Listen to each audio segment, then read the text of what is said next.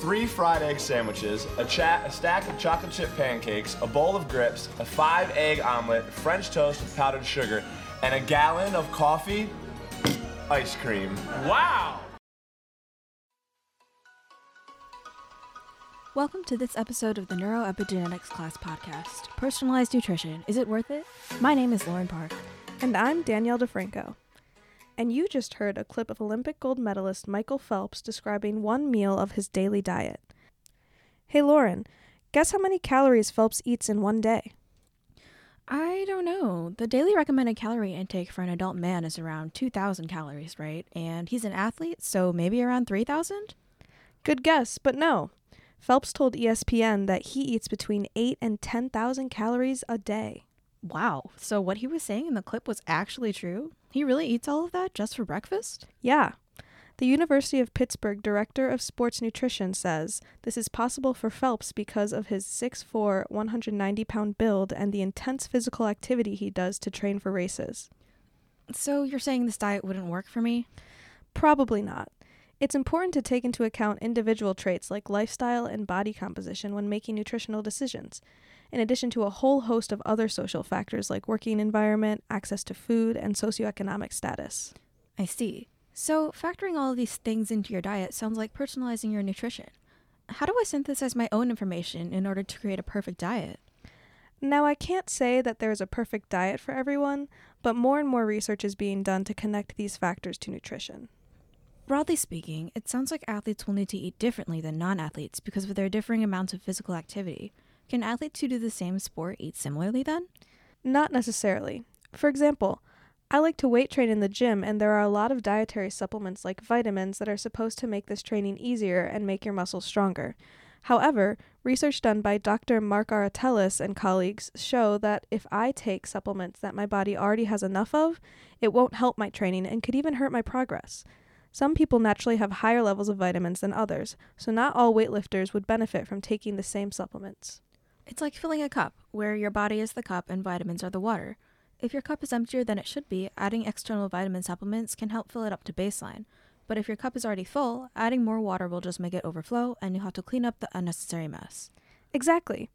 In a study done by Dr. Paskelis and colleagues, they tested subjects' athletic performance before and after giving them N-acetylcysteine, which is an antioxidant that improves respiration and decreases inflammation. They tested athletic performance by measuring the amount of power produced by stationary biking over a 15-minute trial. Subjects who were deficient in this antioxidant before the supplementation improved their performance after supplementation. However, subjects who already had enough of this antioxidant in their body did worse in their athletic performance after receiving N-acetylcysteine supplementation. So supplementation doesn't always help. It depends on what levels you already have in your body. But I've never heard of N-acetylcysteine. What about the antioxidants in more common foods like fruits and vegetables? Yeah, there are substances called polyphenols that are found in fruits, vegetables, grains, herbs, and spices. These polyphenols impact your health through epigenetic regulation. What do we mean when we say epigenetic regulation? Epigenetics can be translated to above genetics because it doesn't change the DNA sequence itself, but it does change which parts of the sequence are used to make proteins. Epigenetic regulation is done through proteins like DNA methyltransferases, microRNAs, and histone acetyltransferases and deacetylases. These are big words and concepts that just mean there could be different interpretations of a single DNA sequence. Correct. Curcumin is a polyphenol that comes from the spice turmeric. It can interact with the proteins you just described to impact the interpretation of DNA sequences in a way that could help sports performance. It targets epigenetic pathways that can reduce inflammation, specifically muscle fatigue, muscle soreness, and loss of muscle mass.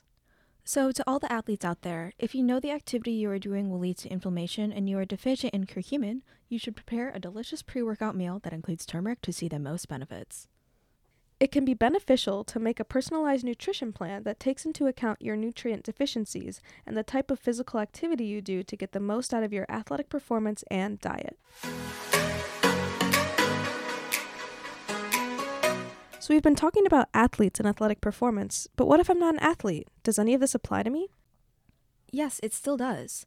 There are benefits to taking supplements that go beyond just improved athletic performance.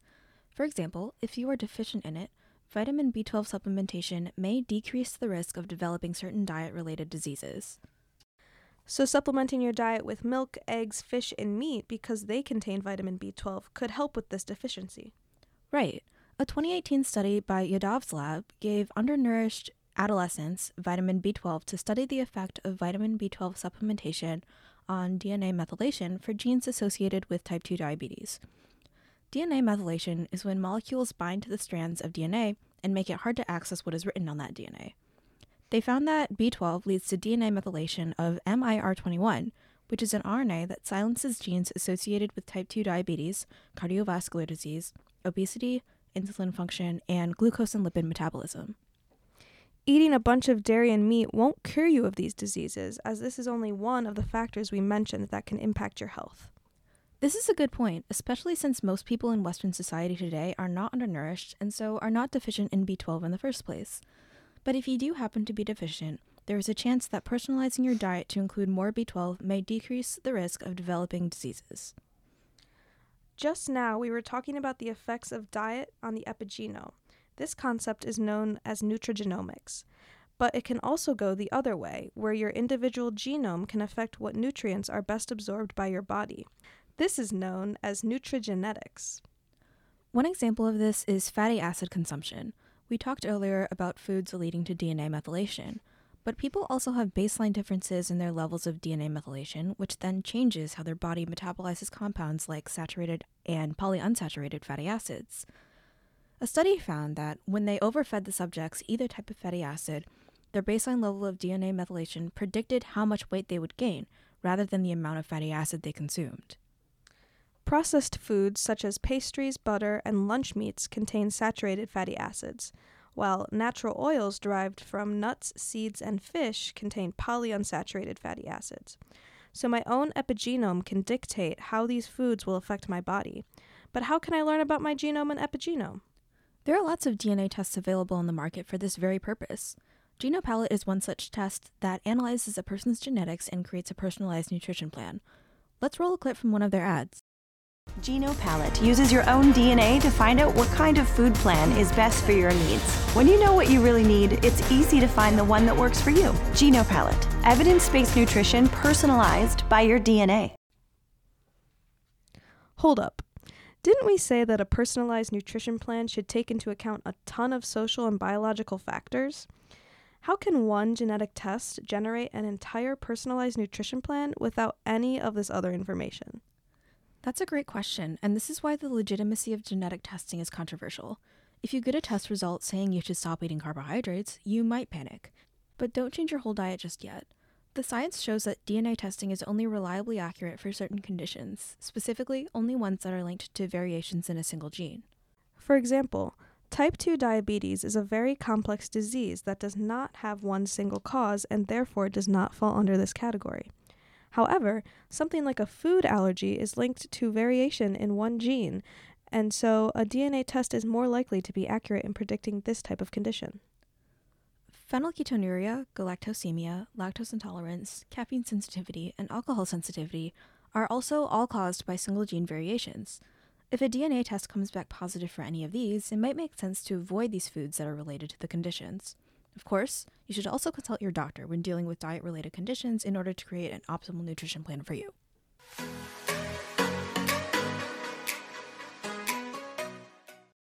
Now, I've heard it can be beneficial for your diet to include probiotics in the form of supplements or probiotic foods such as yogurt and kimchi. Is this because probiotics interact with my epigenome? Maybe, but the main reason people take probiotics is because they are said to improve the gut microbiome. The gut microbiome is a collection of bacteria, fungi, and viruses that live in the digestive tract to influence metabolism and is heavily shaped by genetics.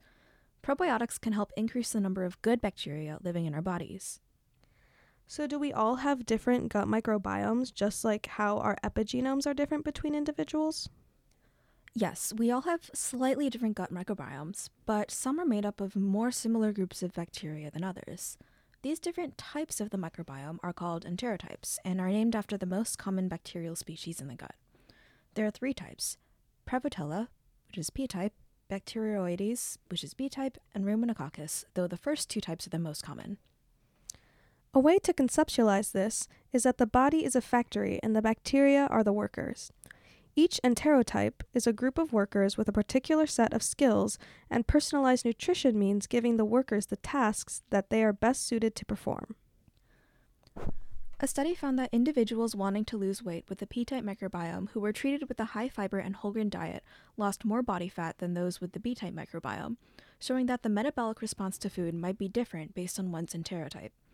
If you want to lose weight, it might be worth finding out what type of microorganisms are living in your gut first before following general diet advice. This shows how matching your food choices to your enterotype provides another way to personalize nutrition. So let's recap. There are lots of different factors to consider when creating a personalized nutrition plan. In this podcast episode, we covered some of them, including physical activity levels, nutrient deficiencies, epigenomic variation, and gut microbiome enterotypes. Right, and this isn't even all of them. Because of the complexity of the relationship between diet and health, we are not saying that certain diets certainly cause good or bad health. Rather, we have discussed the applications and limitations of personalized nutrition. Given the type of breakfast that Michael Phelps eats, he probably does not consider all of these factors we talked about today in his diet. However, he did have to take into account the high level of calories he burns when training and therefore eats a calorie-dense diet. And he has won 28 Olympic medals, so he's doing just fine. But maybe he would have won even more if he knew the other factors that can influence diet. Exactly. Thanks for tuning in. Once again, I'm Danielle DeFranco. And I'm Lauren Park. And I'm Olympic champion Michael Phelps. And this has been Personalized Nutrition. Is it worth it? Tune in next time for more interesting discussions just like this one.